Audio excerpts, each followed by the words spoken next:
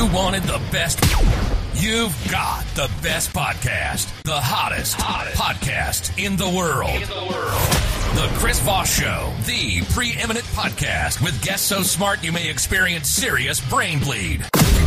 Get ready. Strap yourself in. Keep your hands, arms, and legs inside the vehicle at all times, because you're about to go on a monster education roller coaster with your brain. Now, here's your host, Chris Voss. Hi, folks. Chris Voss here from thechrisvossshow.com, thechrisvossshow.com. Hey, we're coming here with another great podcast. Who knew? Almost 1,000 podcasts. We decided to make another one. Who saw that coming after 12 years? Anyway, guys, thanks for tuning in.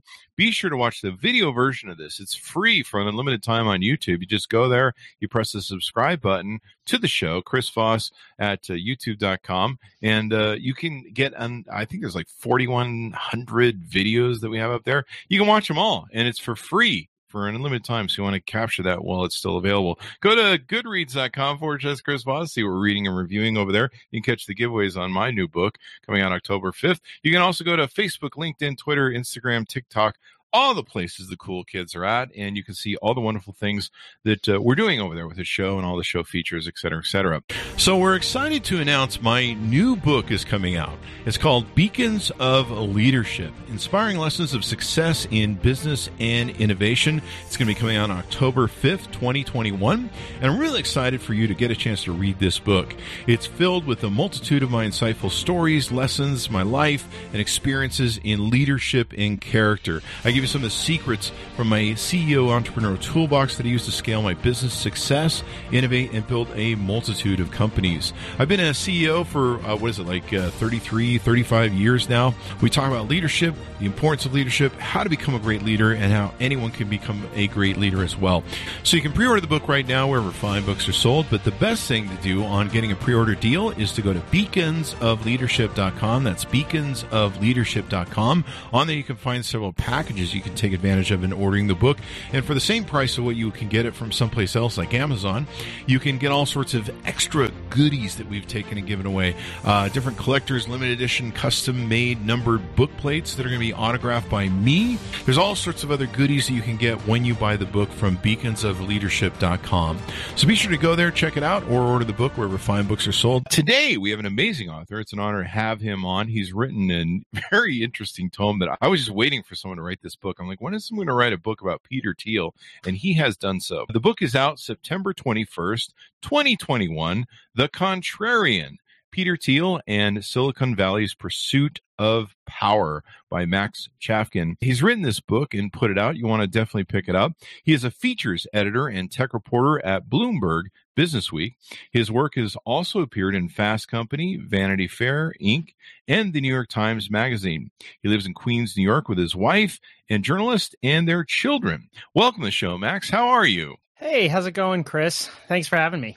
Thanks for coming, and quite the book here. It's quite thick and heavy, and quite the interesting read, because this is an interesting gentleman. So give us your plug so people can find you on the interwebs.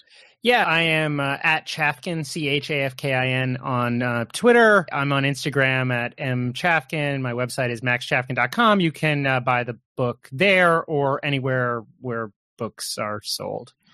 Order them up where those fine books are sold. I've never done that before, but that's fun. Yeah, you got the pitch there just down right. That's what you always say. Order them where the fine books are sold, not in those alleyways. Stay away from the alleyways. There's needles and stuff. You might hurt yourself and broken glass.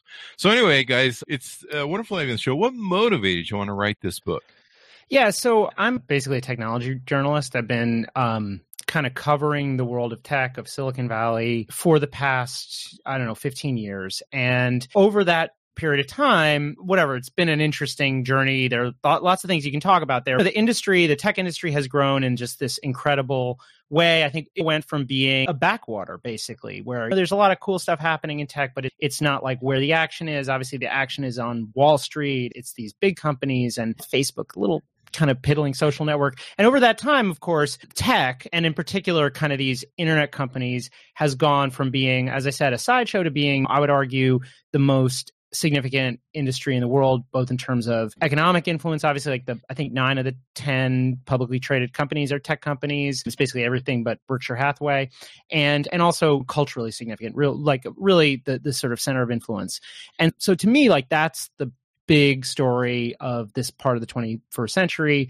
And as I'm like covering this industry, talking to entrepreneurs over that period of time, Peter Thiel is this guy who's like always a degree removed from pretty much every story. He is this kind of really interesting behind the scenes player. He's a venture capitalist, founder of PayPal, and then became famous as the Don, as it were, of the PayPal Mafia, which is like a group of Silicon Valley entrepreneurs who work together. And those people, that group includes Elon Musk, Reid Hoffman, Jeremy Stoppelman, the YouTube guys, Chad Hurley and Steve Chen. And so these guys are making all these moves. So Thiel is this kind of incredibly influential businessman. And then in 2016, something kind of crazy happens, which is in the same month, it comes out that there's been this lawsuit against Gawker Media. At the time was a very big and influential publisher.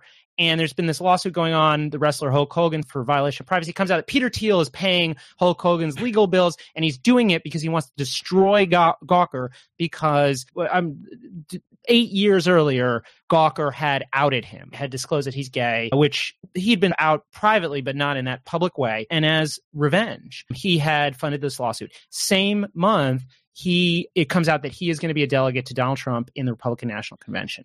And those two things together, I think, are really interesting. Both, obviously, the Gawker thing has all kinds of interesting, angles that we could talk about. But of course, Silicon Valley is normally seen as a left or centrist sort of industry. Obviously, it's in California. The average tech worker probably votes for Democrats. At the time, even like the Republicans in Silicon Valley were not too excited about Donald Trump. And Thiel is coming out not just as a Trump supporter, but as a key supporter, as somebody who's going to be at the convention, who's going to speak at the convention, who's going to endorse him. And that, to me, was really interesting because Thiel is an immigrant, a gay immigrant technologist who had funded marijuana companies, it's basically all the things, it's basically the opposite, 180-degree opposite of Donald Trump, both in policy, you would think, and in terms of mannerisms, just kind of styles. So those contradictions I thought were really interesting. And I thought it was a really cool opportunity to tell a story of a powerful person whose rise, who tracks the rise of the tech industry and who has these kind of crazy contradictions in there. And that's one of the things that always perplexed me about him too. Like you say, an immigrant, a gentleman who's gay, and it's like, you're going to go support Stephen Miller? Yeah.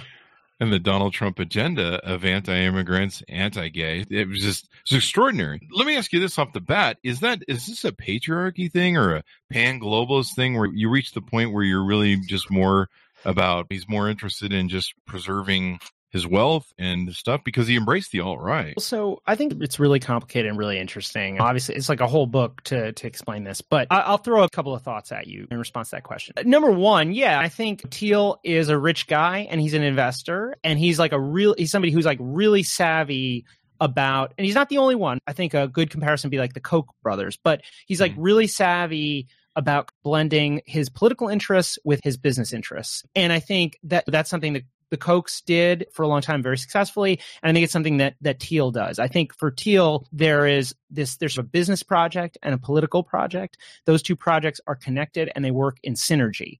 And there are lots of people, he's obviously not the only one who does that, but I think in Silicon Valley, he's unique.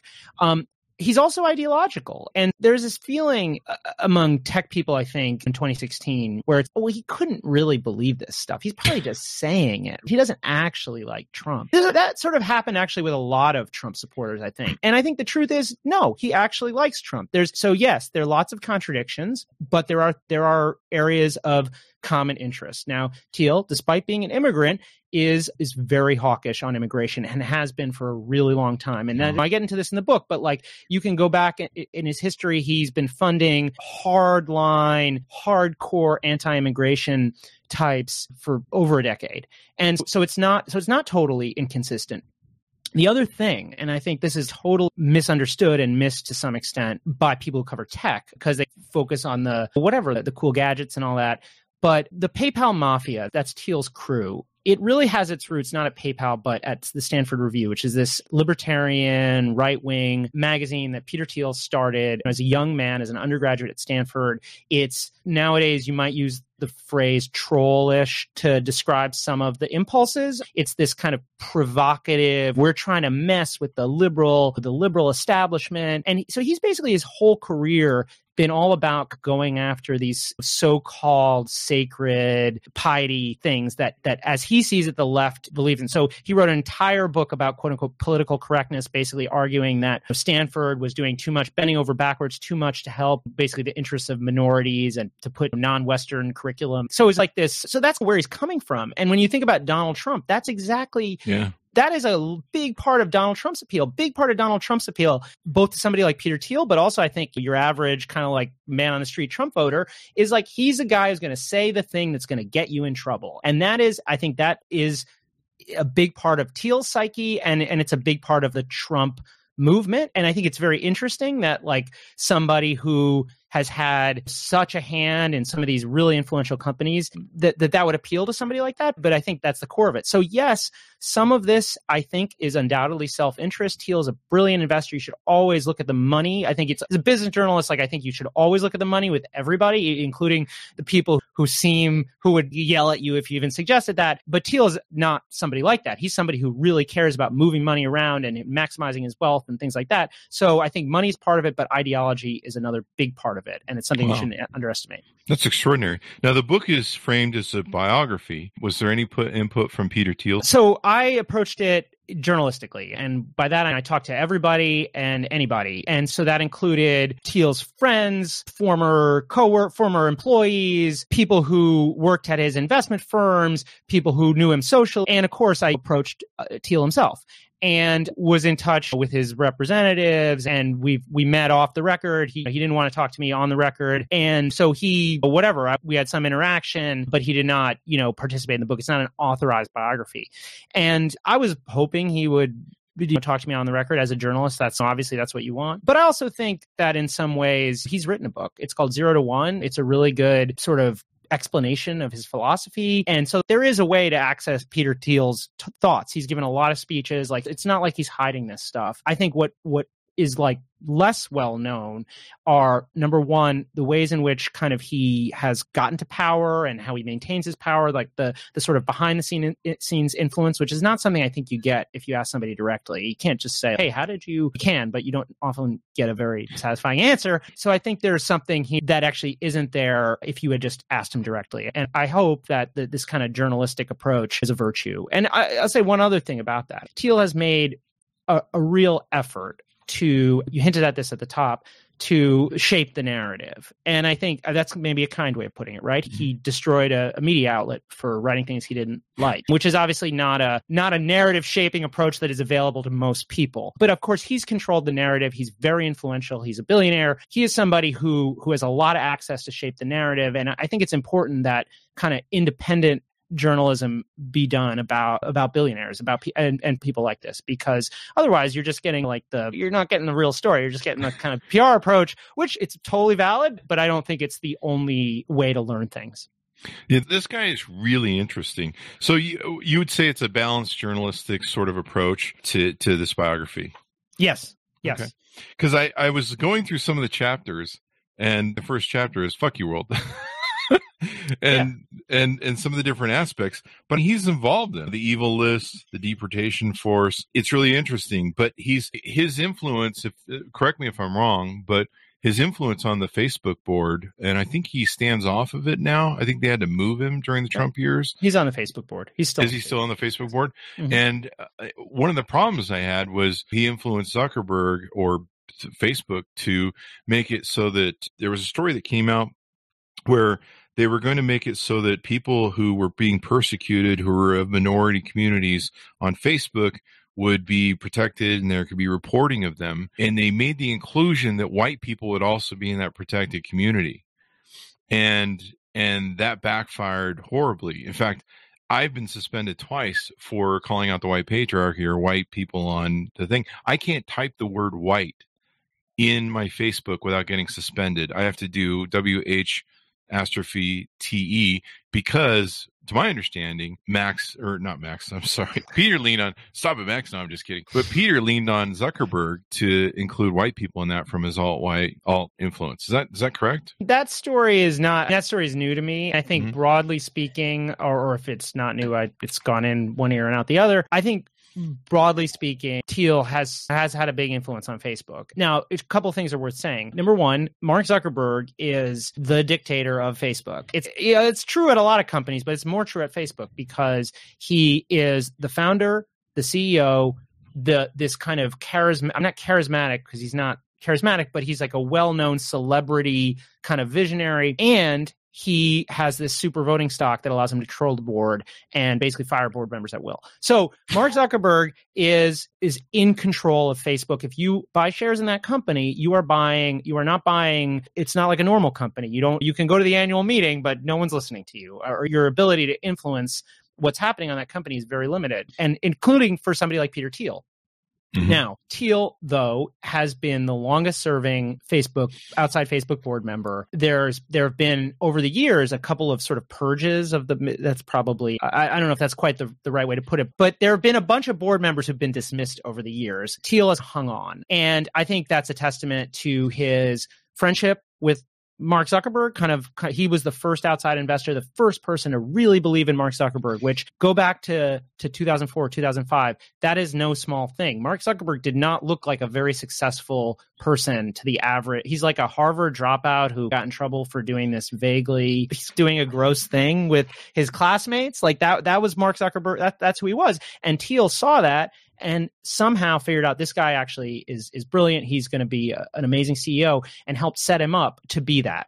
And so I think there's a bond there. And I think there's also a bit of an ideological alliance with Zuckerberg. And Zuckerberg's politics are very hard to figure out. But I think Thiel has influenced Zuckerberg, made him pretty libertarian in his feelings about how Facebook should relate to the world. And I also think that Thiel is pretty valuable to Facebook because the company is constantly getting attacked by everybody. But especially go back 5 years ago, and this has continued, the right has been putting a lot of pressure on Facebook to do more to support basically right-wing points of view and to say, hey, you're discriminating against our points of view.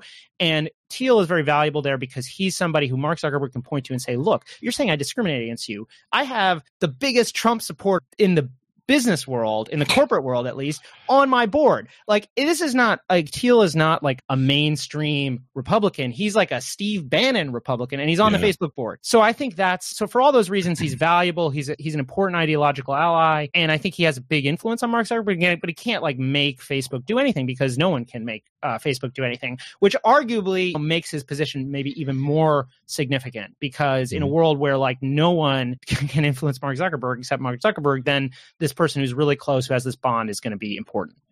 Yeah. And what's interesting is you saw the rise of Donald Trump come through probably the leniencies that Facebook had, where it was just wide open, Myanmar, et cetera, et cetera. What's interesting is you open up new revelations that are pretty secretive about his early life in South Africa and apartheid and stuff. Tell us a little bit about that, because that's something new that you've uncovered that most people probably haven't heard about. Yeah. So he's had this kind of interesting. There are actually weirdly a lot of South Africans in Silicon Valley, but Elon Musk is a South African. But so Thiel's family, working class, they're German immigrants, middle class kind of family, and his dad was basically a project manager at Mines, and so he had an advanced degree, but it's a kind of job that forces you to wear work boots sometimes and things like that. And so they lived when they were in the US, they lived in this, kind of very middle class or even lower middle class suburb of Silicon Valley, Foster City. You think he grew up in Silicon Valley, but Foster City is a long way from like the hardcore. It's a long way from the kind of research parks and the parts of Silicon Valley that you really associate with money. And as you say, his dad, who was working at these nuclear power plants, spent some time in South Africa and Southwest Africa, which is now called Namibia. But at the time, it was basically a colony of apartheid South Africa. And that's a weird background, just because if you know the history, so obviously apartheid, the politics of apartheid are something that you would live day to day if you're a white person working there. But also back then, when we're talking about the mid 70s, South Africa was frantically trying to get nuclear weapons. And because it wanted to stop, it was worried about losing its position in the world. And so being like working in that industry at that time is definitely going to mean buying in to some politics that I think most of us nowadays would see pretty harshly. And I think when Thiel got to Stanford and starts this conservative newspaper, I think there's probably a sense that, you know, a bit of a rude awakening to the politics of a university campus, where at the time there was this big movement, big anti-apartheid movement, and running into that coming from a family where, you know, your dad worked within those circumstances, I think would lead to some upheaval, and it did. And he became this conservative firebrand at Stanford, convinced that Stanford and really all colleges were these bastions of liberal intolerance. And that became the key to the book I mentioned called The Diversity Myth, which kind of established Thiel as a kind of this young right-wing firebrand. It's an identity that he left as he became an investor, but obviously never really went away, and also connected him to all these other firebrand types. And I think that I talked to a lot of, you know, former PayPal people, and they talked about the way that they all felt like they were part of this kind of tribe, us against the world. And that's powerful, right? That's like, people tend to, especially in Silicon Valley, they tend to fetishize this like team of rivals. It's really good. If you have a lot of different perspectives, that's going to be good. And it is, of course. And I think there are limits, and Thiel has often run into those limits of conformity. But obviously conformity, loyalty, like those things can create their own momentum. And I think that's one thing that if you look at Thiel's rise, that's one thing that's different and unique about it. It's like it cuts against a lot of the kind of normal tropes that if you read like business books, or this is what you should do, because Thiel often does the exact opposite. And sometimes it works, sometimes it doesn't work, but it's always pretty interesting. Yeah, it's really wild about how he came up. It reminds me a lot of Stephen Miller and how he went through high school and college. If you've read, her name escapes me right now, but she wrote the book, biography of him. And he's been just really angry and bent at stuff all of his life, starting in college. And what was funny was he even dated Mexican girls. And you go, what was that trigger? Maybe it was just his upbringing, you know? Yeah, I don't know. I do think there's been this long movement of there's a long proud tradition. Proud is maybe not the right word, of this kind of provocative conservatism, this kind of performative conservatism, and you see it in somebody. I'm not familiar with all those details, but I do know a little bit about Steve Miller because obviously he was in the Trump administration and whatever. But I do think you see it in that kind of narrative, and you see it in a lot of the kind of alt-right folks, and you also see it in Peter Thiel in these Stanford Review guys. And I would argue that they helped create that model, and that now that model existed, and I think, you know, a couple years before Thiel's book came out, Dinesh D'Souza, who was, you know, one of the, you know, founding editors of the Dartmouth Review, which the Stanford Review is modeled against, wrote a very similar book called A Liberal Education. It's the same deal. It's just like attacking the, you know, college campuses, treating college campuses as these bastions of conformity. And that became a way in the 80s, which Thiel totally took advantage of to make your name. Like if you want to get an internship at the Department of Education, which Peter Thiel did as an undergraduate, especially the Reagan era Department of Education, swimming in that stream is a good way to do it. Being the kind of young conservative provocateur. And so I think Thiel helped create the model for the alt-right, for some of these young guys who are pissed off and who are using that to be super provocative online. And he was, like I said, swimming in a stream where that was a model. And I think I bring up this point in the book, but there's been a lot of good stuff written about kind of activist conservative politics, but I don't think people have realized that that there's some thread between the activist conservative politics, which kind of values tactics that are maybe slightly underhanded or whatever. There are all these stories of people sneaking into the university building and like copying the names of people to get out this newspaper that the administration doesn't want them, and what's called in Silicon Valley growth hacking. And there's this concept in Silicon Valley that like you do what it takes to get your startup off the ground. Your startup is like a revolutionary movement. And so I think think there are ways in which like that way of thinking, the kind of conservative activism or activist mindset in general, kind of may have influenced the way that a lot of these startups and now, unfortunately, big companies behave. And I bring this up in the book, but I think that's a really important thing. This kind of ethos of disruption, of like breaking the rules, of doing what it takes to get your company off the ground. That's really, obviously, that's ethically, perhaps ethically at any point, but it becomes more problematic when you're talking about a really big, really powerful company. I don't think we have as much of a problem with a tiny startup doing something underhanded, because it's just a tiny startup. They're doing what they have to do. But once it's like the world's third most valuable company or something, that's like continuing to do the bad things, continuing to treat disruption, rule breaking as a goal, as an end in itself, I think that's when things get out of hand. And that's where I would argue that we're seeing that with a lot of stuff that's happened with Facebook and also some of the other big tech companies. That's interesting. Yeah. I didn't know he got on the Department of Education during the Reagan years. A book that you should read and everyone should read is Hate Monger about Stephen Miller by Jean Guerrero. That's who I was trying to remember her name earlier. I'm getting too old to remember stuff anymore. But there's an intertwining there.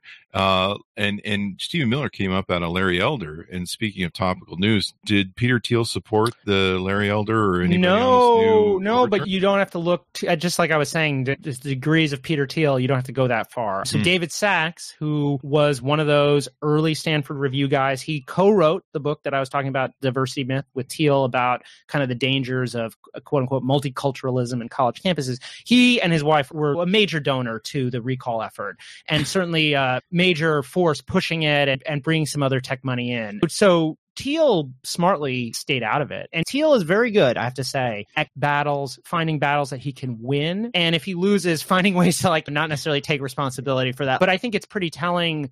And maybe Gavin Newsom obviously won easily after weeks of hand-wringing, and people were talking about how it was looking pretty bad. And I think Thiel obviously smartly stayed away from that one. He has messed around in California politics before, and I actually believe, I'd have to double-check that, I think he's donated to Gavin Newsom. Actually, David Sachs, guy funded the recall, pretty sure. But in any case, he stayed out of it. He's definitely focusing most of his energy on these Senate races, where they're also, I think, not necessarily like slam dunk elections, but I think they're fights that maybe are where there's more to be gained for him for somebody like Thiel than the Newsom recall.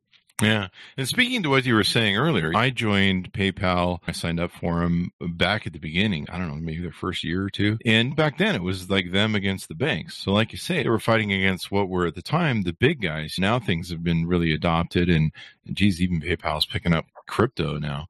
Yeah.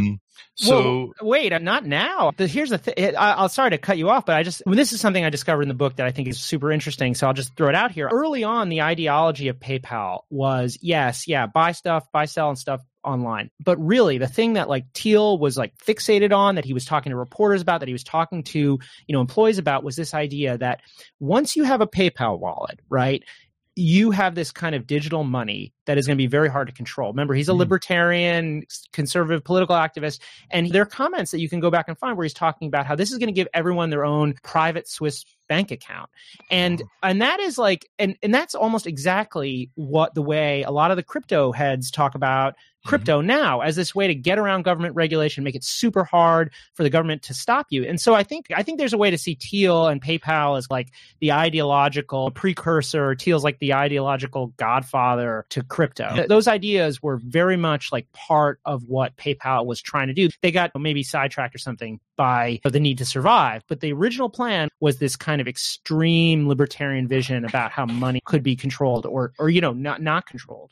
Yeah. Which is interesting, as crypto can overthrow the U.S. government. And if cryptocurrency were to become the, international standard, then there goes your treasuries right out the window and your Federal Reserve and everything else. But no, you're right. Come to think of it, PayPal went through the same mark that crypto did. For a lot of years, the IRS wasn't involved. They didn't have their fingers. They didn't have any monitoring. And then one day, all of a sudden on my PayPal account, it's like, we're going to start reporting to the IRS. Same thing with the crypto. Like, it almost seemed to have a 10-year run before the IRS showed up, when we should start monitoring this stuff. And also money, I think Thiel picked this up early, and it's something that the crypto folks really appreciate. But money is power. And if you find ways, governments, that's one of the big things they do, is they control money. And I think it's no accident that the next company that Thiel started after PayPal was Palantir, which is this defense contractor that started as an attempt to repackage a piece of technology, or really an approach to security that PayPal developed, because PayPal was trying to stop money launderers. And Thiel had this notion that you could take that, sell it to the U.S. government for the purpose of stopping terrorists. And remember, in 2001, 2002, 2003, the big focus of kind of U.S. law enforcement was like data mining. We screwed up. We missed the warning signs because we weren't looking at the data correctly. Here comes Peter Thiel, consummate entrepreneur. Hey, I've got a product to sell you, and that becomes Palantir, this major defense contractor. Yeah, and it's definitely controversial. That was the next topic I was going to ask you about. So you led right into it. Pretty interesting with the Palantir. People have had a lot of different issues with it. Who's the gentleman who's Edward Snowden, I think, isn't too happy about, is he? I think he's brought it up from time to time. I actually, it's interesting because Palantir positioned themselves, rightly or wrongly, as like a privacy-friendly data miner or something, where they were like, we're data mining, but somehow we're data mining in a smart way, which is better than what the NSA was doing. I'm not sure if that's totally coherent, but that is what they tried to do. And I think backing up a bit, it was like for a long time just an idea, okay, like we're going to try to sell some software to the U.S. government and trying to find some way to, how do you make something the government will buy? And so they went through a lot of things. What I think is troubling about Palantir to privacy advocates are two things. One is that data mining itself is a problem for privacy, because if you look at somebody's, Facebook browsing or whatever, you can figure out a lot of stuff about them that they might not want to reveal. You can figure out their sexual orientation. You figure out they're cheating on their spouse. You can figure out if they're pregnant. You probably can tell how many weeks pregnant they are based on exactly, So there's all kinds of things, right? That like that you, or there was a great article in the Times Magazine, I don't know, like 10 years ago I can't remember who wrote it, but it was about how Target knows who's pregnant based on what they're buying, which obviously like makes a lot of sense. But you actually haven't disclosed that to them. Yeah, and so I'm going to buy diapers to throw them off. Exactly. You got to just mix it up every now and then that's a good OPSEC. So in any case, there's this like broad concern that like if you give a company access to a big fire hose of data that's provided by the U.S. military or by Twitter or Facebook or any company, you're going to run into privacy problems. And that was at the core of of some of what came out of the Snowden stuff, because they were looking at this metadata, which doesn't sound like that much, but then it can turn into a huge source of data. And then the other thing about Palantir that I think troubles people is that it's a company that doesn't seem that it has turned this kind of big brotherish approach into almost like a sales pitch. So they're almost bragging about what they can do with Palantir, which I think it's not necessarily good for privacy. It may be whether or not they can actually do bad stuff. It maybe is creating a permission structure that might allow another bad actor to come along and do the bad thing. So it's like once you're data mining, like even if you're super careful, even if you're the best data miner in the world, and I'm not saying Palantir is, but even if they were, right, it almost doesn't matter, because another bad actor could come along and do the exact same thing but do it worse. And what's stopping them? So that's that's the sort of the broad issue that I think privacy advocates worry about. And there's a bunch of other private stuff that Palantir's up to that no one knows about, that they won't talk about, right? With the U.S. government? You don't know. They have a lot of government contracts. They're backed by the CIA. It's very easy to go wrong. It's very easy to like put the tinfoil hat on. As a journalist, right, I like to focus on the stuff that I think in general, the things that are scandalous are not like the illegal things, they're the legal things. The things that it's often the most outrageous thing is the thing that's sitting there right in the open looking you in the face. And I think, yes, like it's obviously worth trying to figure out if Palantir is also up to some other bad stuff, but I think it's worth scrutinizing the business that they talk about, because it also raises a bunch of interesting... What's interesting too is you tie in the Cambridge Analytica influence from Peter Thiel's Palantir, and we all know how that turned out, at least those of us who are read. Yeah, that's a really interesting thread in the book. There's some news there. The bottom line is, so Cambridge Analytica is this not necessarily very effective data mining company that got caught trying to steal or access improperly Facebook data from millions of people. And as I talk about in the book, that idea came from a guy who worked at Palantir. Now, I'm not the idea to steal it, but the approach that they followed was proposed by a Palantir sales guy who was not working directly for Palantir. He was trying to drum up business, like maybe this will turn into something, I don't know. And that leads to this really scandalous behavior that calls into question both security, information security, election security, causes people to lose a lot of confidence in Facebook. And I think it came partly out of this kind of, as I was talking about earlier, this aggressive business culture where you're like, we've got to do something a little shady to close a deal. No problem. We're going to do it. And so in a way, this employee, after it happened, Palantir says, oh no, this guy's a rogue employee. He had nothing, we had nothing to do with it, which is of course true, but it's also not the complete story, because as I write in the book and I talk to this engineer,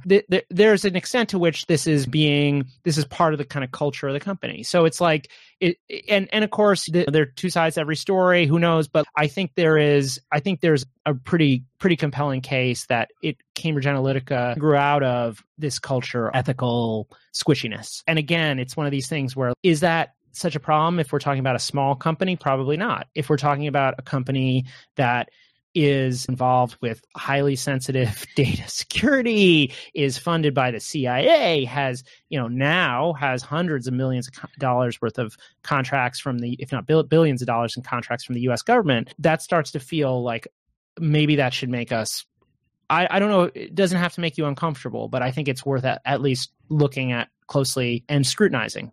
We should definitely always follow the money and see where it goes. This is a book, like I mentioned at the beginning of the show. I wanted someone to write this book because I was like, I want to know this guy better. I'm not going to read his stuff because he's just going to give me the PR version. Anything you want to tease out more on the book to readers before we go? Yeah, so one thing that we haven't talked about that I think is really important, which is there's this feeling that a lot of people know Peter Thiel as this Trump supporter. And I think the book has a lot to say about how that happened and everything. But I also think it's worth thinking about where he's going and where this Trump movement is going, because Peter Thiel is right now basically trying to help run it, to harness, or however you want to call it, the energy that elected Donald Trump. Because okay, maybe Donald Trump's going to run in 2024, maybe not. But there is this really substantial part of the country that believes in the MAGA ideology, and Thiel is making a play right now with money, using money and influence to have a role in that future. And so he's funding these candidacies of these very extreme far right. And it's really, they're almost calling it right left doesn't capture. It's more like Trumpist candidates, Blake Masters and JD Vance. Blake Masters is the COO of Thiel Capital and the president of the Thiel Foundation. He works for Peter Thiel. Wow. JD Vance was a partner at Mithril, which is one of Peter Thiel's companies, and now runs a venture capital firm called Narya, which, like Mithril, has a kind of a Lord of the Rings. All the companies have Lord of the Rings names, but Thiel is a major investor in that company. They're investing alongside one another. So to say JD Vance works for Peter Thiel is maybe a stretch, but obviously their financial interests are still very closely intertwined. Mm-hmm. And these guys, more importantly, are really like ideological extensions of Thiel. They believe the things that he believes for the most part. And and so this is like and they could be senators. So I think it's really important to ask ourselves, what does this guy actually believe? And that's really what the book's about. And I think it's worth reading. I think it's worth talking about, because his ideology and his ambitions, they are going to continue to have an impact on the country. If we had been paying closer attention, I think, to what was happening on the alt-right and in the kind of Thielverse in the lead up to Trump, it's possible that there would have been a more coherent response from Democrats, because there really wasn't. I think it took everybody by surprise. Yeah, and I think this is a really important ideological movement that bears watching, because it's generating money, it's generating influence, and it's influencing the culture. So for all those reasons, it's worth paying attention to. Were you able to cover what his thoughts were about January 6th and the whole thing there? No, he's playing that one very close to the vest. But I can say a few things. There were people who completely cut ties with Trumpism after January 6th. Peter Thiel is not one of them. And Thiel's ideological, I don't want to get too deep down the rabbit hole, but when you look at who are the people who he's swimming with ideologically, these guys, Vance, Masters, Josh Hawley. They have been in general. Hawley was the guy who was one of the objectors that was trying to stop the vote on January 6th. He as he walked into the Capitol on January 6th, he held up the fist. It looks like a kind of a fist of solidarity at the would-be insurrectionists. I don't think he's totally distancing himself from that. And I think that there's a strain of Thieleism. I don't know if Thiel himself actually believes it. I don't know if it even matters. But there's a strain of this kind of extreme right nationalism that sort of regards January 6th as a trial for something new. And you're seeing this in the kind of far people talking about should we have an American Caesar? What does that mean, an American Caesar? It means a fascist dictator. So there is this, and again, I don't know if Thiel actually himself believes it, but definitely people in his orbit are really, at the very least, kind of playing footsie with some very kind of extreme politics. Yeah. It's very dangerous. Shortly after January 6th, we had Tom Hartman on. We went a couple times, the radio show host, and he hit me at the end of the show. He goes, "You know what they call January 6th, don't you?" And I go, "What?" He goes, "Practice, rehearsal." Yeah. Hopefully that's not the case, and it's very hard to know. That's one of the powerful things about trolling, provocation, contrarianism. It's hard to know what people actually believe because do they really think it's practice, or are they just trying to take the piss or something? And so there's some sense maybe it's all just a big show, but at some point it stops mattering, right? You don't need that many people to believe in violence to really create some horrible things.